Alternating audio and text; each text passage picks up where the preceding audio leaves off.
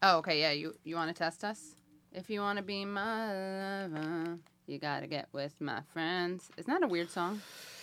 Yeah, I mean, But you're using get in the American version of the word get. What does it mean in England? Like get along with. Oh, if you want to be my lover, you gotta get along with my friends. Yes. This is actually just calling for harmony, ain't it?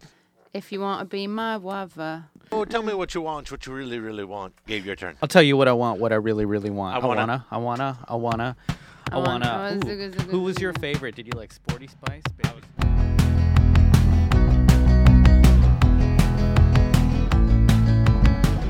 Welcome to the Katie Halper Show. I'm your host, Katie Halper, and I'm joined every week by my co-host, Gabe Pacheco. You can hear the Katie Halper Show every Wednesday at 7 p.m. on WBAI, that's 99.5 FM, and WBAI.org.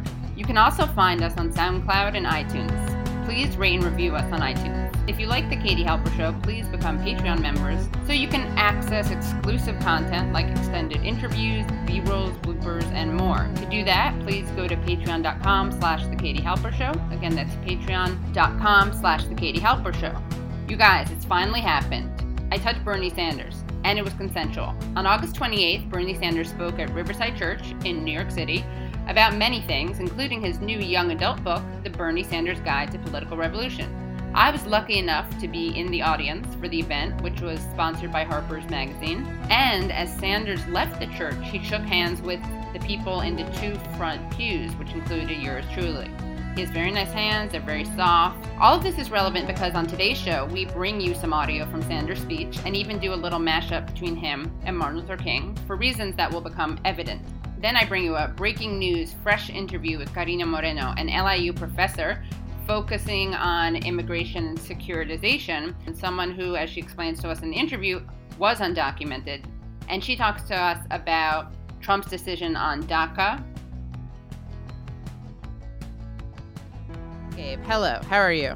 Oh, I feel great today. Very important news. We're having our next live show Monday, September 18th at the Brooklyn Commons. That's 388 Atlantic Avenue. Guess who our next guest is? You're not going to believe it, guys. Hi. Jabari Brisport. My name is Jabari Brisport, and I'm running for City Council in New York's 35th District. That's like Fort Greene and a bunch of different areas. I can't really... You don't need to know the... Do you really need to know, like, the specifics, guys? That's Vinegar Hill, Fort Greene, Clinton Hill, Bed-Stuy, Crown Heights, and of course, Prospect Heights, where I grew up and where my family's lived for 3 generations now. I've been an activist for 10 years, but for me, activism is no longer enough. I can't watch our city keep slipping further into a housing crisis and scrambling to house record numbers of the homeless, while also seeing billionaire developers make record profits on luxury housing. I can't watch broken windows policing keep tearing apart marginalized communities, and I can't stomach a 10-year time frame to shut down Rikers. Khalif Browder committed suicide after being there for 3. I can't watch climate change keep accelerating and our planet literally melting while our city fails to divest its pension fund from fossil fuels. I can't watch as school choice advocates slowly but surely siphon funding from public schools into charter schools. But what I can do is run for office to fight for a better city and a better district. Jabari Brisport. He's running for city council. He's endorsed by DSA, Democratic Socialists of America. I am indeed the only candidate in this race running as an open socialist because I recognize that capitalism has run its course, like many of you recognize. And he's endorsed by The Black Lives Matter caucus. Whoa, what an Couldn't be- intersection. What an intersection, right? Very handsome, too. Not to objectify him, but you're going to definitely want to see him in person. Guess who You I... just objectified him. Okay, to objectify him, you're definitely going to want to see him in person. Thank you. Do you You're know what? welcome. I embraced that Just own problematic. it, right? Yeah. Yeah. So you're definitely going to want to come to that. Get there at 7 p.m. Get there at 6:45. Get there at 6:45, yeah. Get some nosh, get some drinks. There's a lot of energy in the air. There's a... It's like a town hall meeting. Come on, guys. Do you Come like on. fellowship? Do Yeah. you want to be around other people? Do you hate feeling atomized and alienated, Ooh. listening to podcasts on your headphones and never actually meeting other brethren that have And like-minded views? Yeah. Not that many podcasts do live tapings. We did it before anyone else. And then we do a Q&A, and then we do karaoke. No one else does that. You guys like karaoke? You can sing problematic songs and no one's going to Yes. judge you. Exactly. We all know where your heart is. Always a great time. Gabe, you know where I was last night? You're going to tell me right now. I'm going to tell you. I like doing that setup, and then I like when Gabe... You see, that usually prompts a where or tell me, but Gabe just does the declarative response where he predicts it. Or, it could be imperative. You're going to tell me right now, but I think when you do, it's declarative, right? That's correct. Yeah, it was announcing, like a herald, Not that exactly. Katie is now about to tell us where she was last night. Right, as opposed to tell us where you were. Like But a I can do cop. that.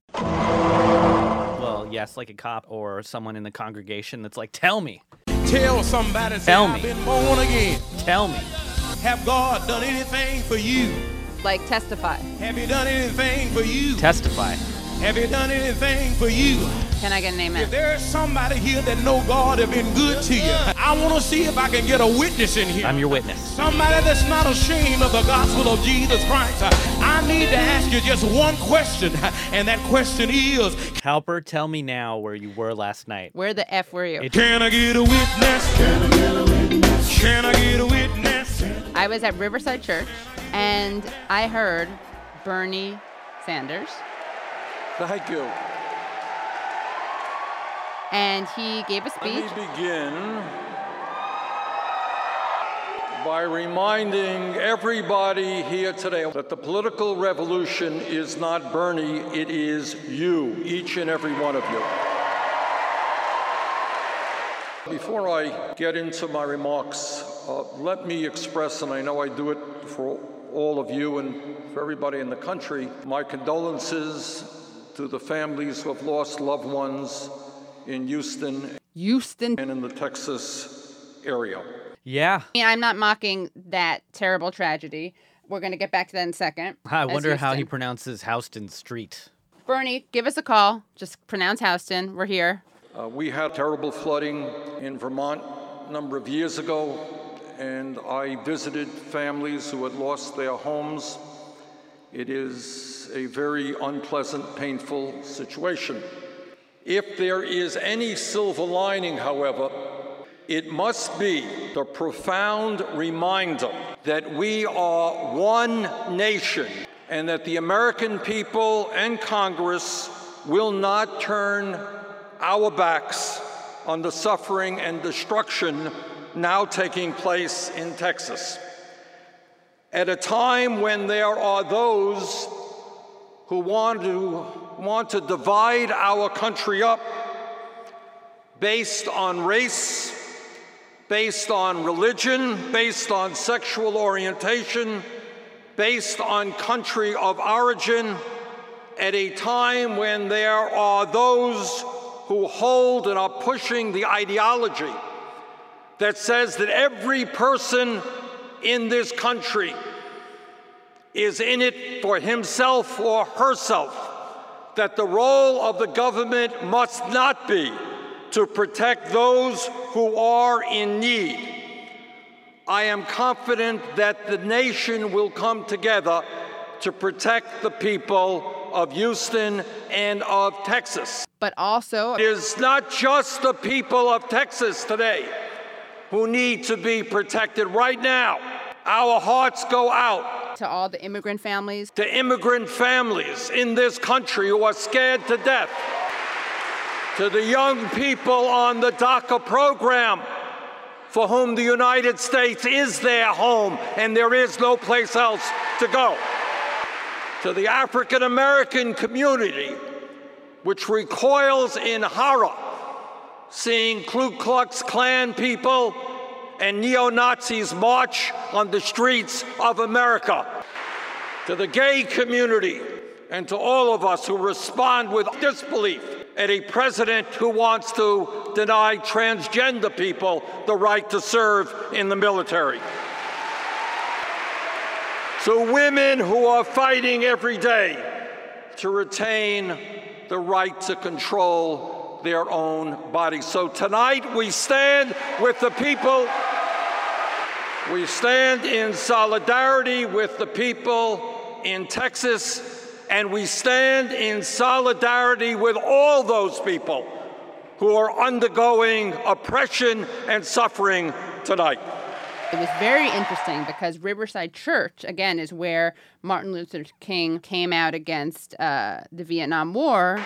I feel a little bit humbled standing here in the beautiful Riverside Church, and I am reminded, as many of you know, that 50 years ago, a few months ago, 50 years ago, Dr. Martin Luther King Jr. delivered a courageous and powerful speech right here regarding the Vietnam War.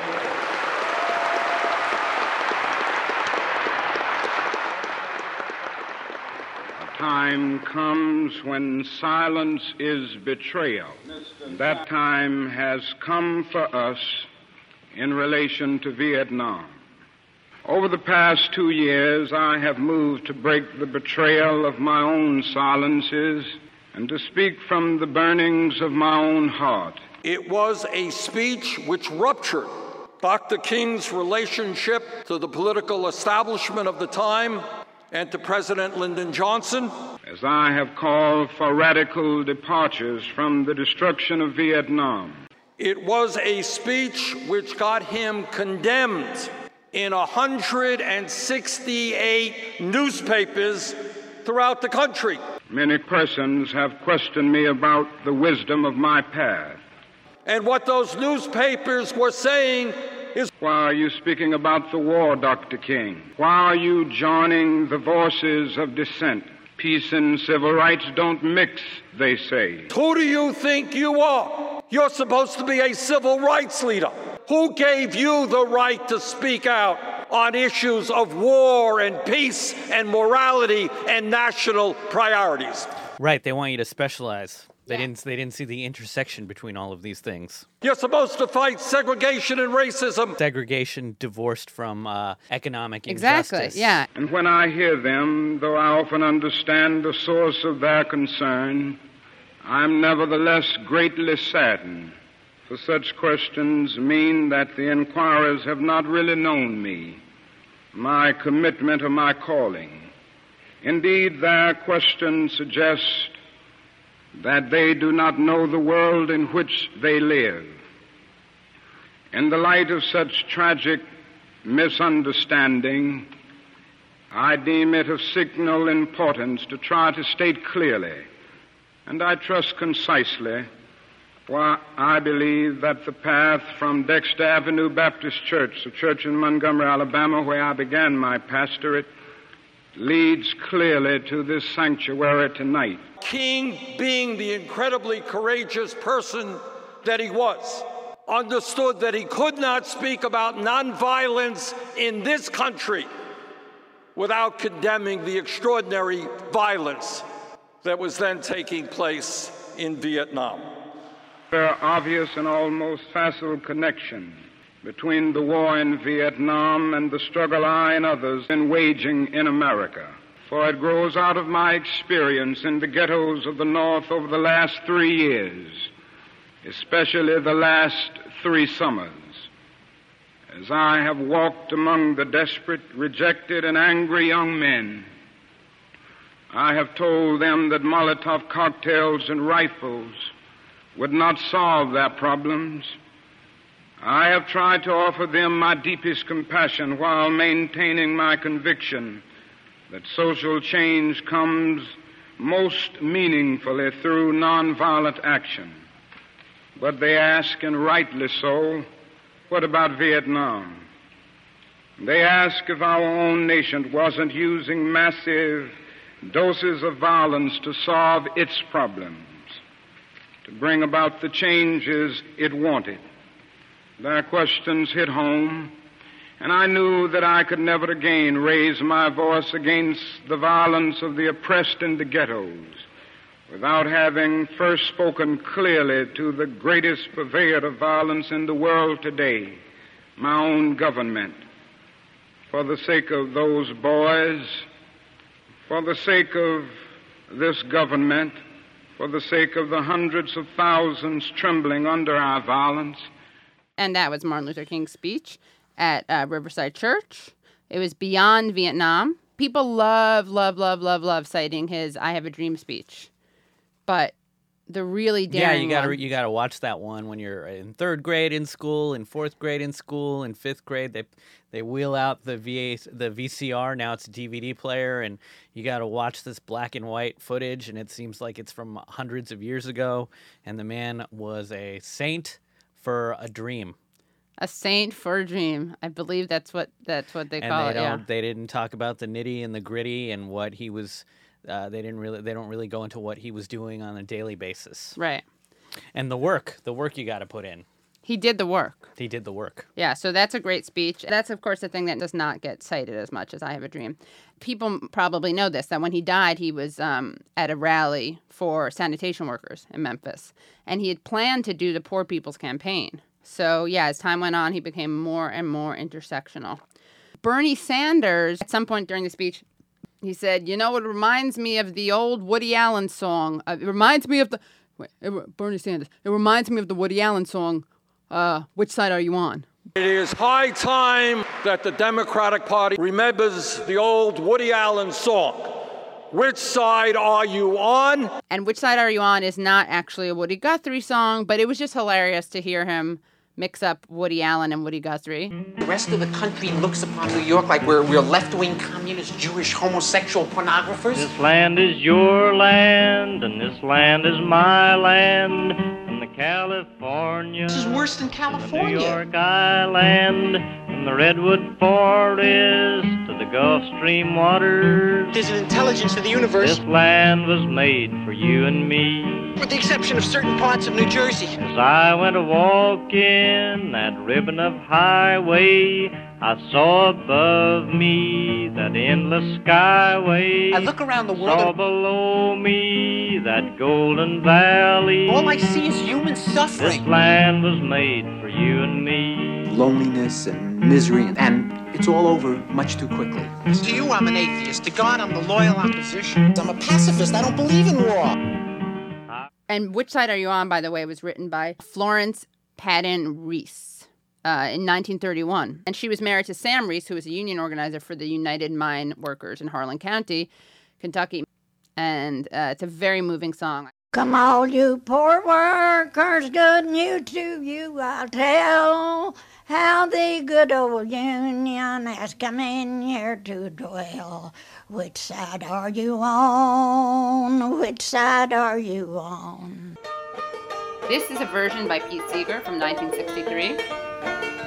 Which side are you on, boys? Which side are you on? Which side are you on, boys? Which side are you on? They say in Harlan County there are no neutrals there. You'll either be a Union man or a thug for J.H. Blair. Which side are you on, boys? Which side are you on? Tell me, which side are you on, boys? Which side are you on? This is a version by The Weavers, also from 1963. Stand for the bosses, don't listen to their lies. Us poor folks haven't got a chance unless we organize. Tell me, which side are you on? Which side are you on? Which side are you on? Which side are you on? Which side are you on? Tell me, which side are you on? Which side are you on? Which side are you on?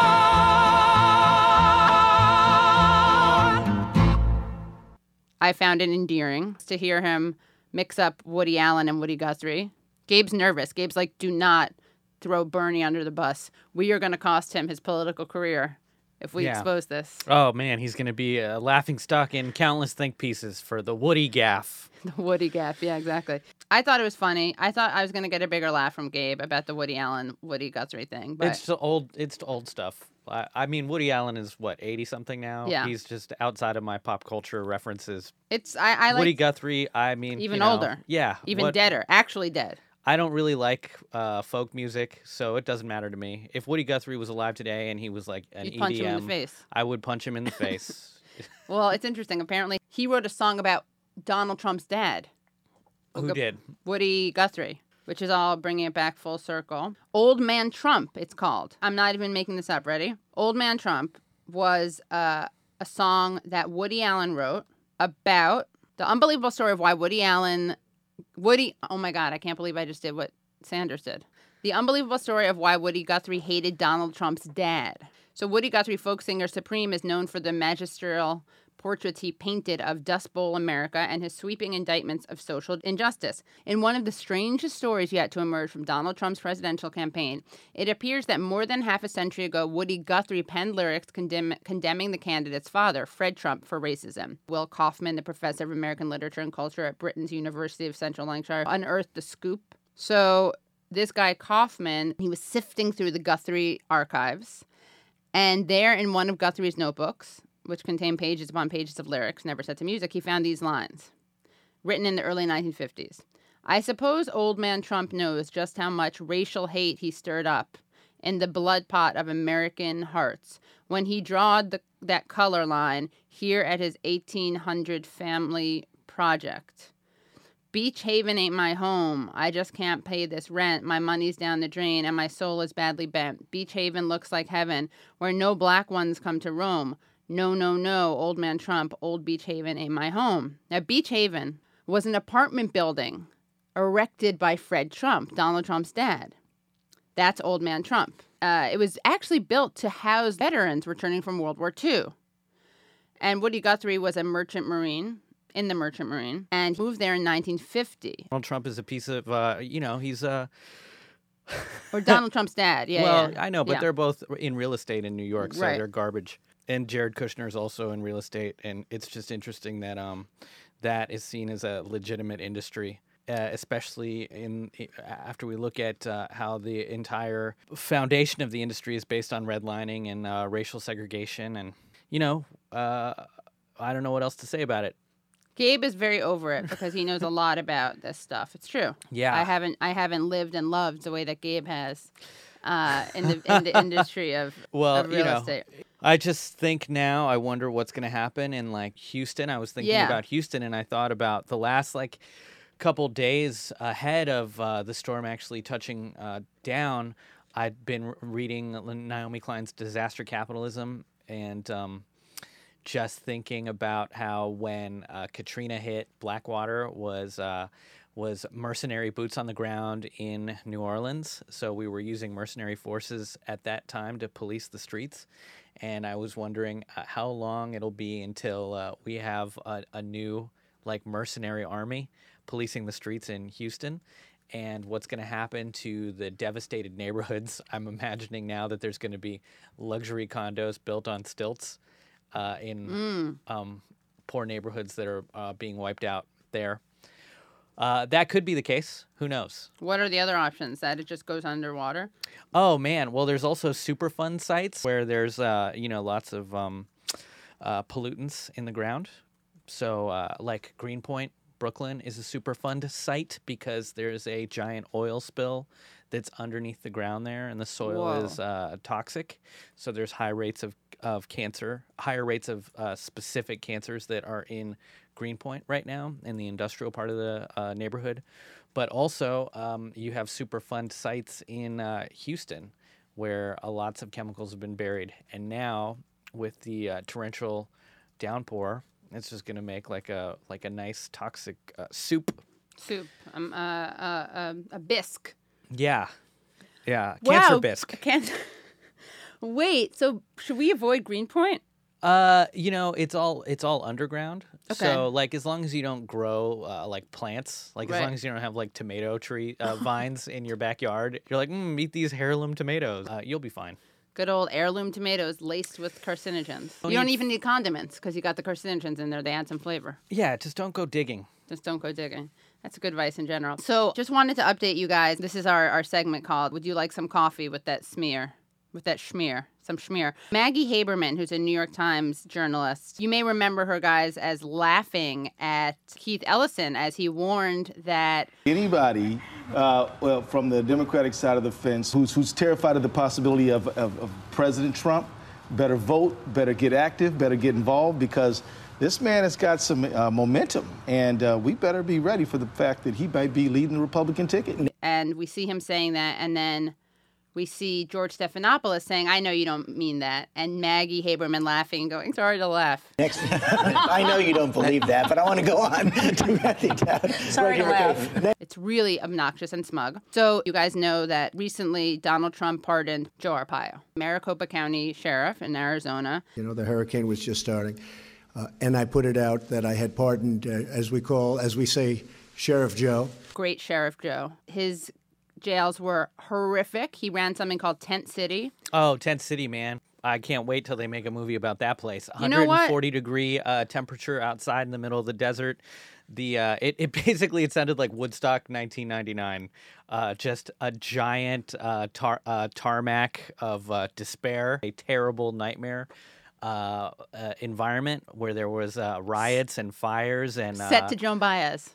I dreamed I saw Joe Hill last night, alive as you and me. Well, not the 1999 one with Limp Bizkit. Oh, got it.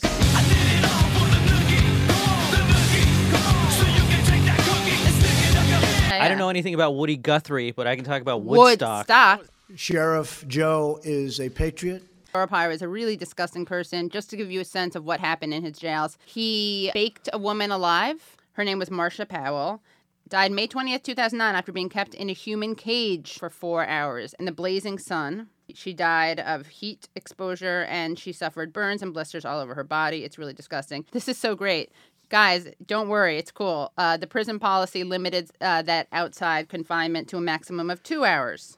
And it's kind of like that guy, Darren Rayner, who we talked about, who was boiled to death in a shower in Florida. That's correct. So just, it's this nice little callback. He's very strong on borders, very strong on illegal immigration. Also, by the way, because Arpaio was so obsessed with rounding up quote-unquote illegals, he let like 400 cases of rape go. Like he just didn't investigate them. So, yeah, because it wasn't the priority, exactly, and he had to allocate his resources yeah. towards hunting down and imprisoning immigrants. Right, exactly. Undocumented. Yeah. It's not an awkward word. I know it's like the politically correct word, but what's wrong with immigrants? I don't know. Let's bring it back. Yeah. Okay. Is it? I don't even know if it is politically incorrect. Well, they say undocumented. Yeah. Undocumented workers. But what if you're not a worker? I mean, there are people who get there and they need to find their job, They need to deport employers. Yes.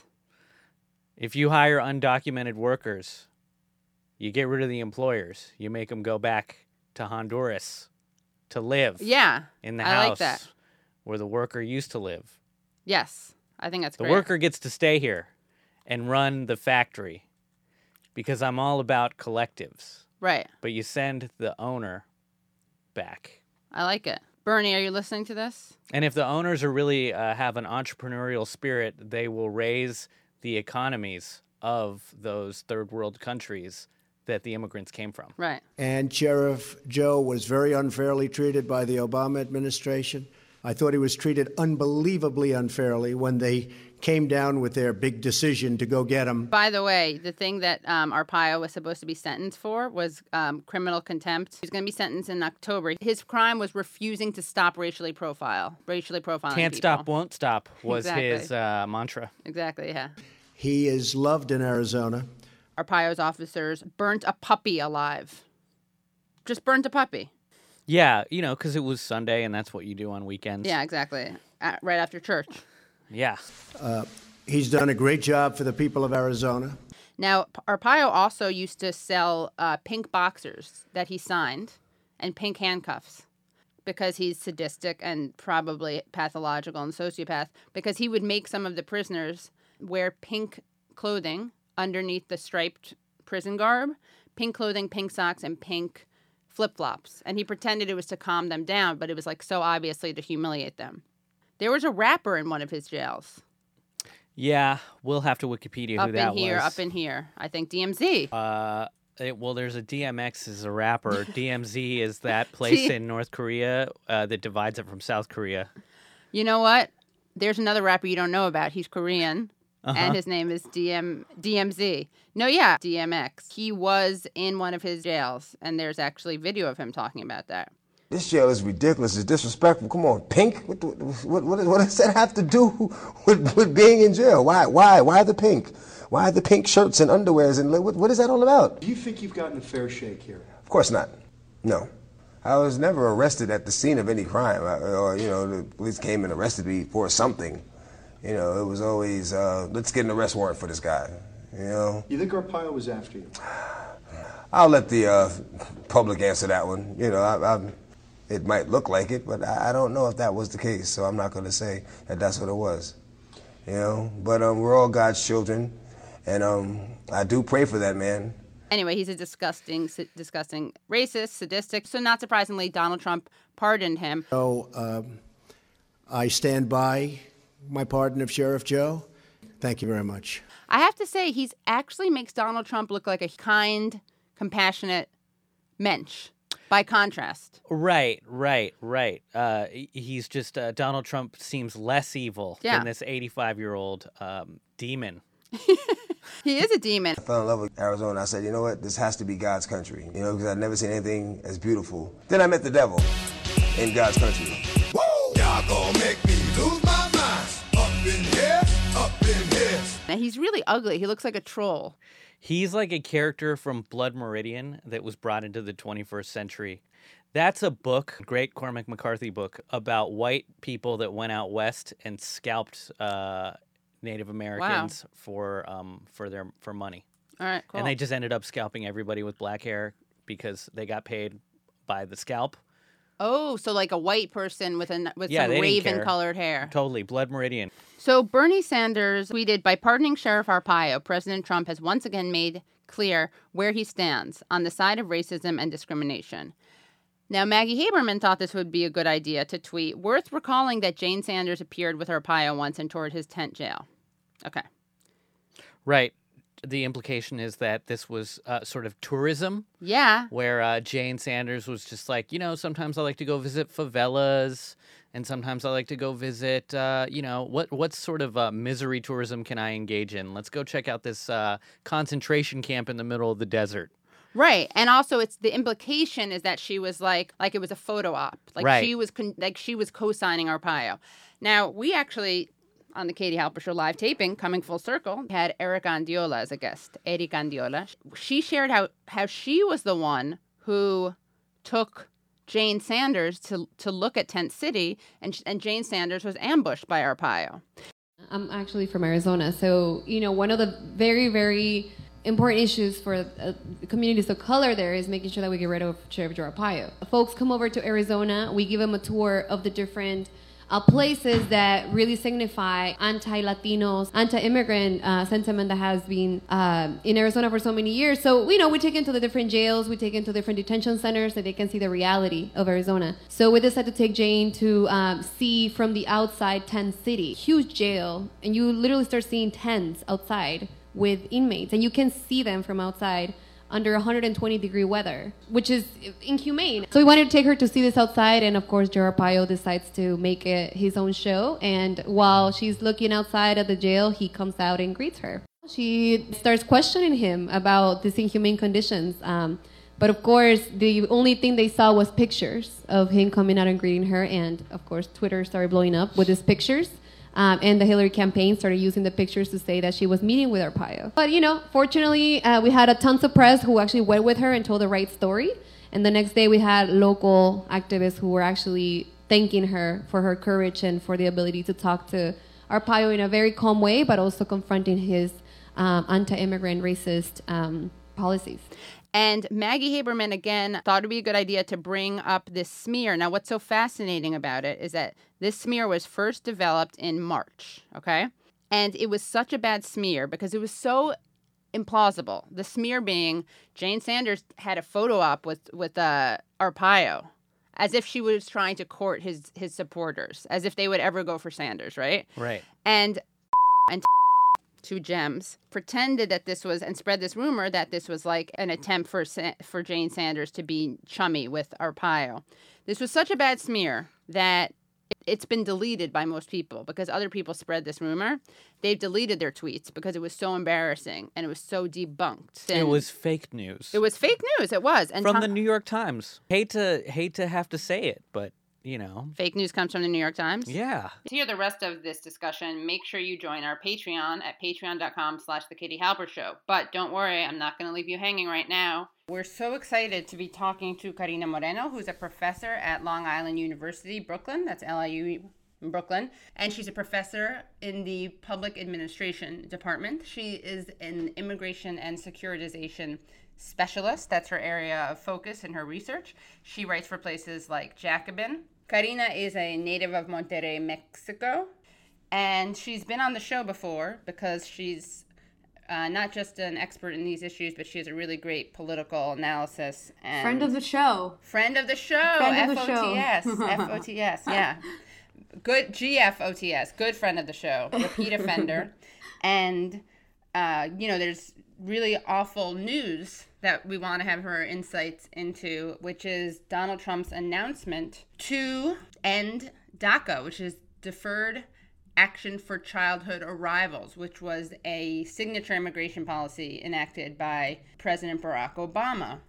So set it up for us, please. What is DACA? What is happening? What just happened? And then we'll look at your kind of particularly interesting view, I think, which is how the Democrats failed.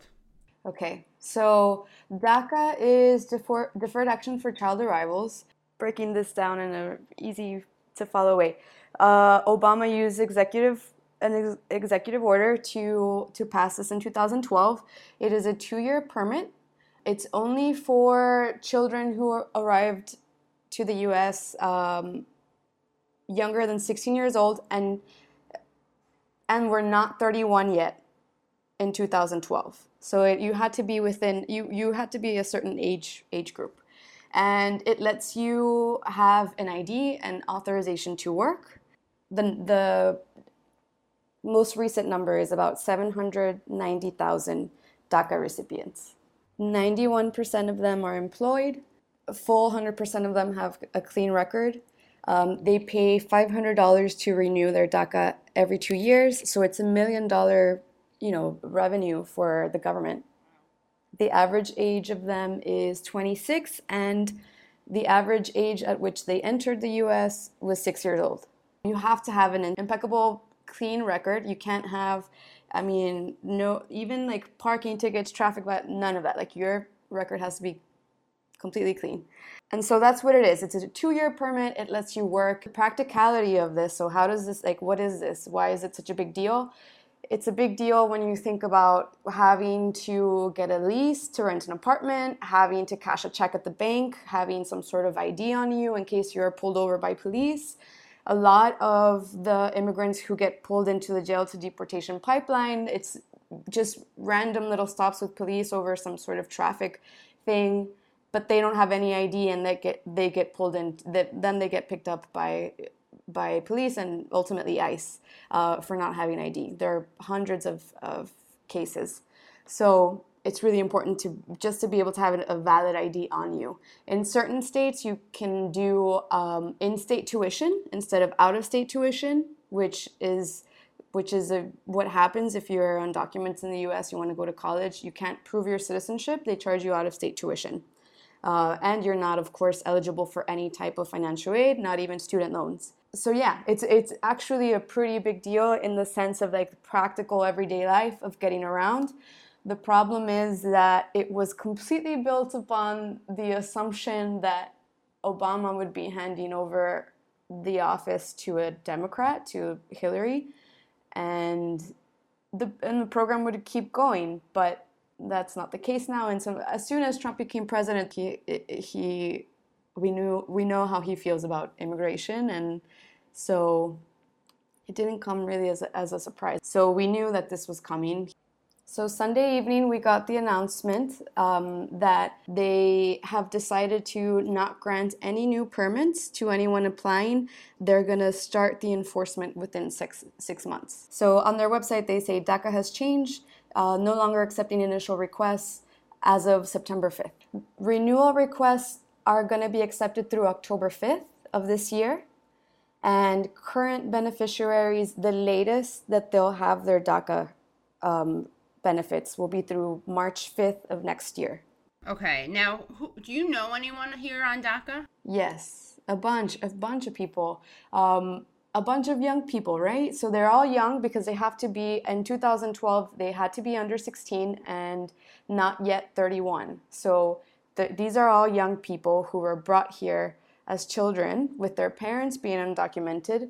And so, yeah, I know a bunch of them when I was doing my research in Arizona and here in New York City as well. I've messaged a few of them. I've reached out to a few just to get a sense of like what's, you know, how they're feeling, how they're doing, and the sentiment is very like, well, yeah, of course. It's no surprise. It's you know, still in limbo. It was always limbo. It was only a 2-year program. It's expensive. There's an application cost every time you apply to renew it. So it is like there is an economic benefit to having it. People will pay upwards of, you know, $500 every time just to have the peace of mind, Right. even if it's temporary. Were they devastated? I mean, how were they responding? Or were they kind of expecting it and already? I think it's been, I think the sort of course, devastated, but that's been something looming since November. So, of course, devastated, that sort of like devastation has just continues to be like, you know, frustration, and it's terrible. It's, there is I used to be undocumented, right? And I've mentioned this before on the show. I used to be an undocumented immigrant from Mexico, and there is no worse thing than feeling like there's a black cloud hanging over you all the time. Right. As you move through your day, you still feel very uneasy. So it's hard for me to communicate. Like, of course, I get how they feel. I understand what they feel, because it's back to this like insecurity and back to this, like that's the worst sort of like precariousness, right? Where you don't even, it's like you're not even part of the legality framework that we try to enforce, that, you know, Donald Trump is trying to enforce. And so you're completely sort of hopeless, and you don't have really any control in the matter, and it's a really, really devastating thing to live with every single day. This sense of insecurity, this sense of dread. You don't want to come across any police ever. You don't want to draw any attention to yourself. You're just, I mean, I would just say it's like, imagine just walking around with a black cloud over you, and it's like, even you feel the sort of anxiety in your stomach. You feel like this sort of dread all the time, even when you're having a good day, you know, in the back of your mind. It's very present, and it's very present. It's very also like socially controlling this message of like, you don't belong here.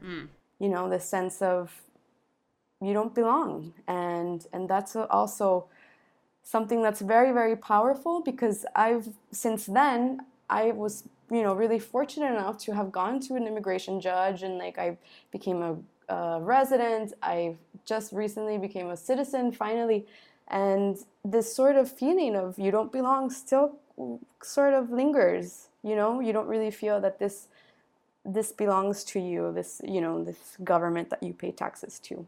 You're saying even you, who, and as someone who is not just documented but a citizen, you still have the kind of lingering feelings. That sort of shame really, really stays with you of, you know, you did something wrong. And especially when the media frames it as a criminal thing, right? Like the illegals, they broke the law. Well, we're talking about minors who were not conscious of what was going on. Two, we're talking about people who move their families for economic reasons, for violence reasons in Latin America and South America. But the sort of humanity is stripped away, and they're just criminals. They are lawbreakers, right? They broke the law. They don't. And so it sort of even justifies this sort of harsh stance against them, right? People want to feel like we are, you know, we take the laws very seriously. That's been like a mouthpiece in even Democratic presidents.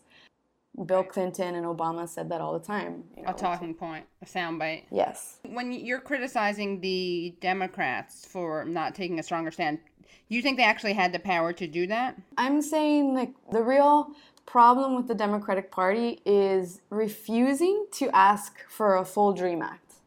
Is refusing to push for the full version, and instead doing this sort of half halfway version. So think about this. This becomes then a problem that like we're worse off now had Obama not done anything, because at least before you're not handing off the personal information of all these dreamers to the Trump administration.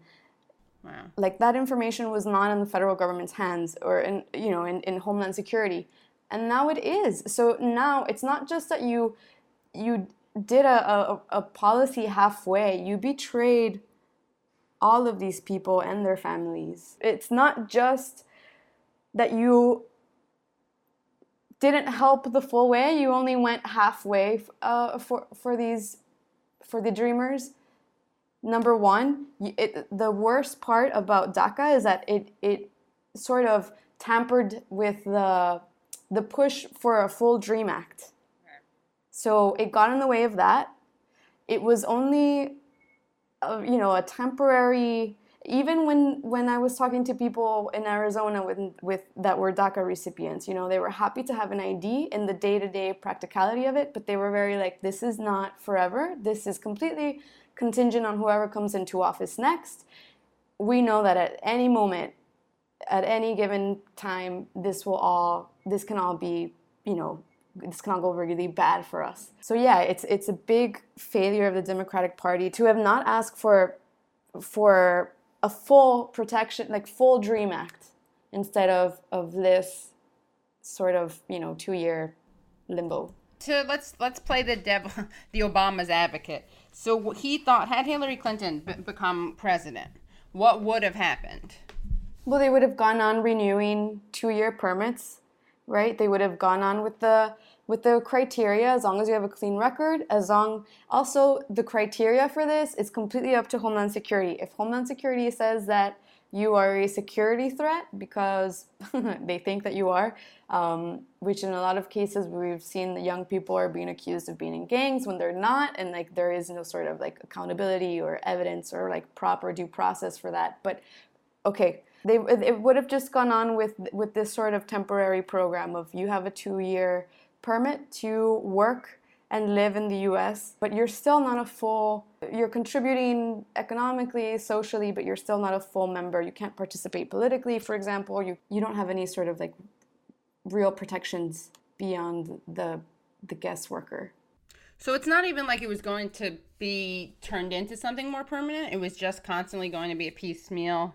Yeah, because as soon as DACA was passed, there were plans. The Obama administration wanted to pass DAPA, which is the same thing but for parents. That immediately was shut down by a whole bunch of different states. So it's not like they were going to expand on it and build on it, and like there was some sort of plan to include families and parents. No, that had already been. They had already tried that, and it had already failed. So it would have just gone on as this thing until a DREAM Act was passed or not. To be charitable to Obama, let's say his idea was, it's better than nothing. It's better than nothing, and this will be while we move to pass a more comprehensive immigration plan. Right. Okay. But so it's better than nothing. I'm saying I don't know that it is at this point. If you're undocumented and the Trump administration and Homeland Security now have all your information, and not just yours, but your family, where you live. I mean, all this personal info. I don't know that you're back where you started. You're worse off than worse off, right? Yeah. So basically, Obama unintentionally has armed the Trump administration with all this personal information that will enable him to deport people. Yes. So it's not. I saw a headline today that says, "Oh, this will send the young people back into hiding." I'm like, well, sure, but can you really hide once you've completely handed over all of the application process is very, very tedious and completely very rigorous, right? They're going through a very thorough background check of you to be able to grant you this permit.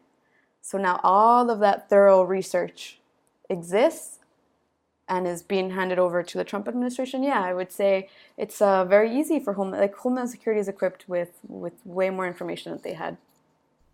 So can you give us an example of some of the incriminating or personal information that they now have that could be used to harm these people? So basically what we have now is triage. So DACA makes the day-to-day stuff easier, like cashing a check, being able to rent an apartment, the in-state tuition, being able to work, of course, a bank account, an ID, all these things. But why am I saying that they're worse off? You know, what do I mean by that? I mean, the risk in being undocumented lies in your information being exposed. The passing of the information is the risk, because then the discretion is so broad and actually determined, like your fate is then completely up in the air. This discretion is very, very broad and is not, you can be a model citizen or, you know, like you can be the perfect person and still any sort of under the guise of a safety threat or, you know, not good character, you can be put into deportation proceedings. So being undocumented means that you have to be invisible. You have to keep your information private. This sense of identifying information and being able to have that confidential is what makes sanctuary cities sanctuary. The point is to keep your information private and limit access to that information to the federal government. So the risk is why I say that we're worse off is because the risk is now in that the information exists and the biometric data. What is the biometric data? So the process is you apply for the initial application for DACA. It asks for every single address that you've lived at while being in the United States. It asks, you know, all your personal information. And then you have to go to a biometrics appointment. And there you give your fingerprint data and your photograph. So all of this goes into a huge Department of Homeland Security database, which is then cross-checked with different law enforcement databases. And that's how they are able to figure out who's who and how to pick people up that they want and so forth. Cross-checking between different databases like that. One of the main differences between Obama and Trump is that Obama, maybe just in rhetoric, you know, we look at the deportation numbers and the data tells a different story. But at least in rhetoric, Obama had a narrative of felons and not families, and he wanted to use deportations in a way that prioritized. Priority removals were those who had been convicted of criminal charges, had been guilty of like different crimes. It's not exactly what the data shows. The data actually shows there's a lot of collateral damage. There are a lot of people who get caught up in this pipeline that's been set up by Homeland Security and ICE and county jails. They work out of county jails, so any sort of arrest automatically is reported. Biometric data is automatically reported to Homeland Security. So there are a bunch of policing programs in place that make it really difficult for you to not get tangled up if you have an encounter like with police that goes wrong.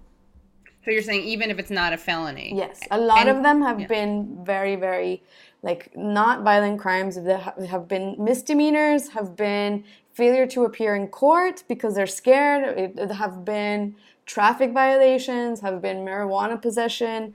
I mean, there have been many, many, many cases where this is really, you know, grounds for deportation. So it's just rhetoric, the felons, not families. It wasn't like, oh, if you're committing a misdemeanor, you get to stay. He was actually just using that. The point is if you've committed crimes? Yes. On paper, priority is different. I mean, Trump came in and removed all of that. So that's the big difference, is now there is no hierarchy of removals. It's all free for all. Anyone is priority. Everyone is priority. So there is no more hierarchy of like, this is who we want to stay, this is who we want to deport. So it's just as much of a priority to deport someone who has not broken any single law whatsoever. Yeah, who has not been convicted, who has not been found guilty. As long as you are charged, you are eligible, right? And that's been the case since the Obama administration as well, sadly. And especially with sheriffs and like I said, this works out of county jails, and like sheriffs have to get reelected, and politically this actually helps them out a bunch of saying I was responsible for, in certain places, this gets you a lot of political capital with voting people. Saying what? That you were harsh on enforcing immigration laws because the federal government won't. So you on cracking down on illegals, as on illegals, right? And illegals, that's terrible. I can't stomach. But yeah, they're not even humans. They're illegals. There's been a real sort of removing the sort of unspoken rules that were in place under the Obama administration. The Obama administration, at least, there were certain things that were like not okay. Like when you're dropping off your kids at school. That's become a sort of a new practice under the Trump administration. That was not something that was, it was not never written anywhere, but it was sort of like an unspoken thing, and that's not being enforced anymore. That's interesting. So, I mean, people like you people on the left and aren't kind of just your run-of-the-mill Democrats, we like to highlight and expose the fact that a lot of differences between Democrats and Republicans or Obama and Trump are rhetorical ones. But those do make a difference in enforcement. Yeah. They make a difference just in like creating an environment. Discourse matters, right? Because even just the repeated use of illegals, it's dehumanizing. Yes, and like if you are an undocumented person, I'm saying from experience, you internalize that. You're a child, like you're a minor. You don't know, and you hear the way that the news covers this, and it's traumatic. Right. And it must embolden hate crimes and embolden people to take the law into their own hands and punish someone who's an illegal, quote unquote. You feel like your simple, just your presence alone, you feel is like offensive. Right. Like a crime. Yes. And so, I mean, you asked for an example of like, what is this, what do these things mean in practice? Mm-hmm. One of the things is the Trump administration says, or you can be deported if you've broken the law, right? And now they're saying if you ever presented yourself in a way where you were not upfront about you being an undocumented person, like that's a crime. If you ever worked without any sort of permit, which if you're here undocumented, you don't have any, you have no documents. So all of your work is under the table, is without permission. And that's a crime too. So that's grounds for deportation. So if I was here, if this was happening when I first came to the US, I would easily be someone considered deportable like immediately because I worked cleaning offices for cash, so that's me misrepresenting myself and, committing a crime of like working when I don't have permission to work. And I would bear the responsibility of that, not the employer. Right. So what is going to happen next and what can be done to fight against it? So what's happening now is they are going to stop processing new applications. They've said the 6-month deadline is when enforcement begins. People that were up for renewal did it right away as soon as Trump took office, trying to like squeeze in one more renewal, hopefully, right, out of it. So it's the permit will be valid, the date that it has on it, but no new ones will be processed after that. So 6 months from now, no new permits. So that means, like I said, in day-to-day life, it's actually quite impactful when we think about renting an apartment, cashing a check, being able to, this means people can't work anymore. They're working now. A lot of them may drop out of school because you have to pay out-of-state tuition if you don't have this. So it really is going to be a disaster to deal with. After that, you're sort of just waiting around to see what happens.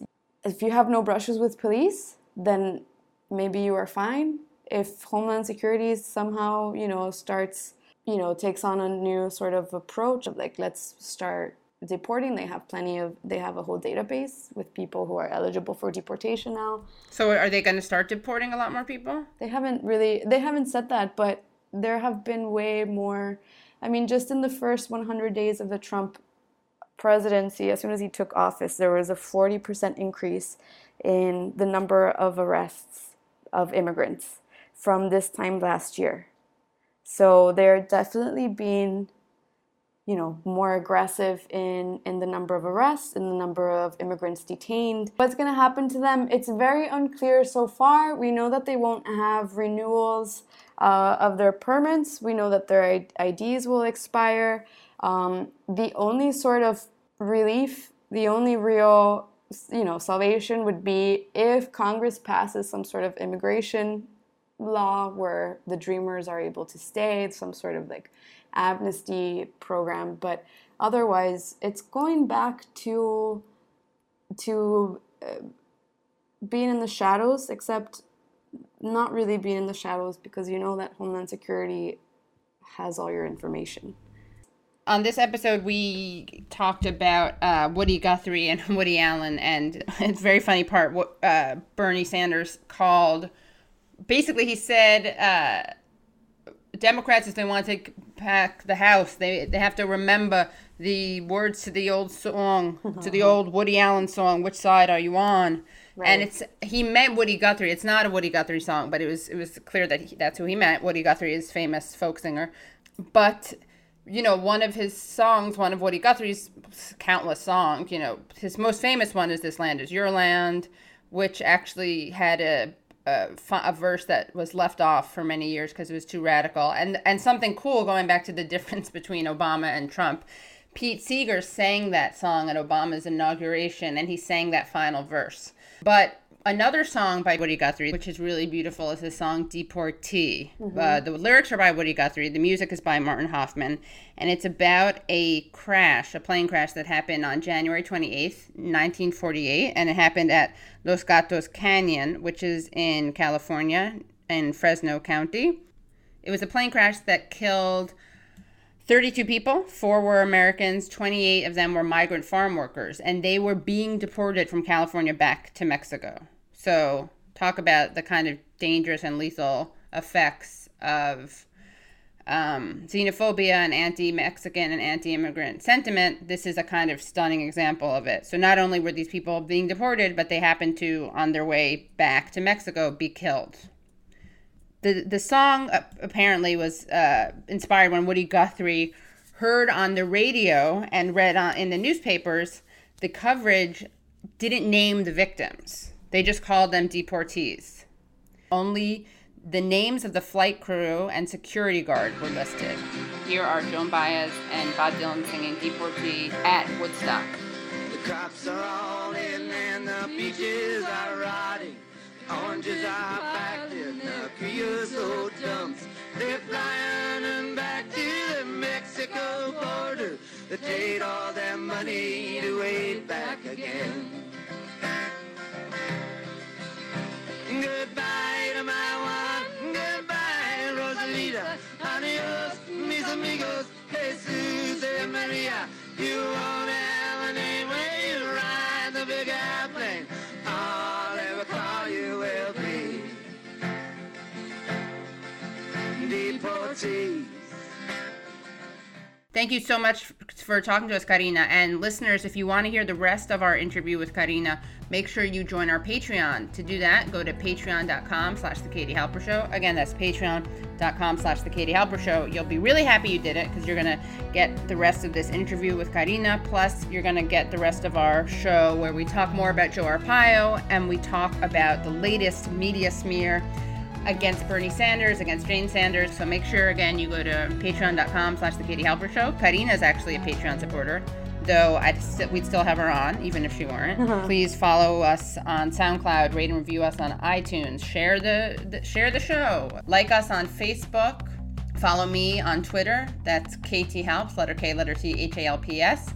Follow Gabe, that's Gabe_Pacheco. Follow Karina, Kari in Brooklyn, KARYINBROOKLYN. Don't forget to come to our live taping Monday, September 18th, 7 p.m. at the Brooklyn Commons. That's 388 Atlantic Avenue between Hoyt and Bond. And our special guest will be Jabari Brisport, running for city council in Brooklyn's 35th district. He is a Green Party candidate who has been endorsed by the Democratic Socialists of America, both the national and New York branch.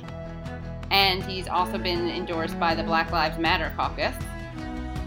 Thanks again for listening to The Katie Halper Show. I'm Katie Halper, and I'm always joined by my co-host, Gabe Pacheco. The Katie Halper Show is produced by Florence Barrow Adams and Josh Bregman. Our theme song is by The Ballet. We'll see you next week.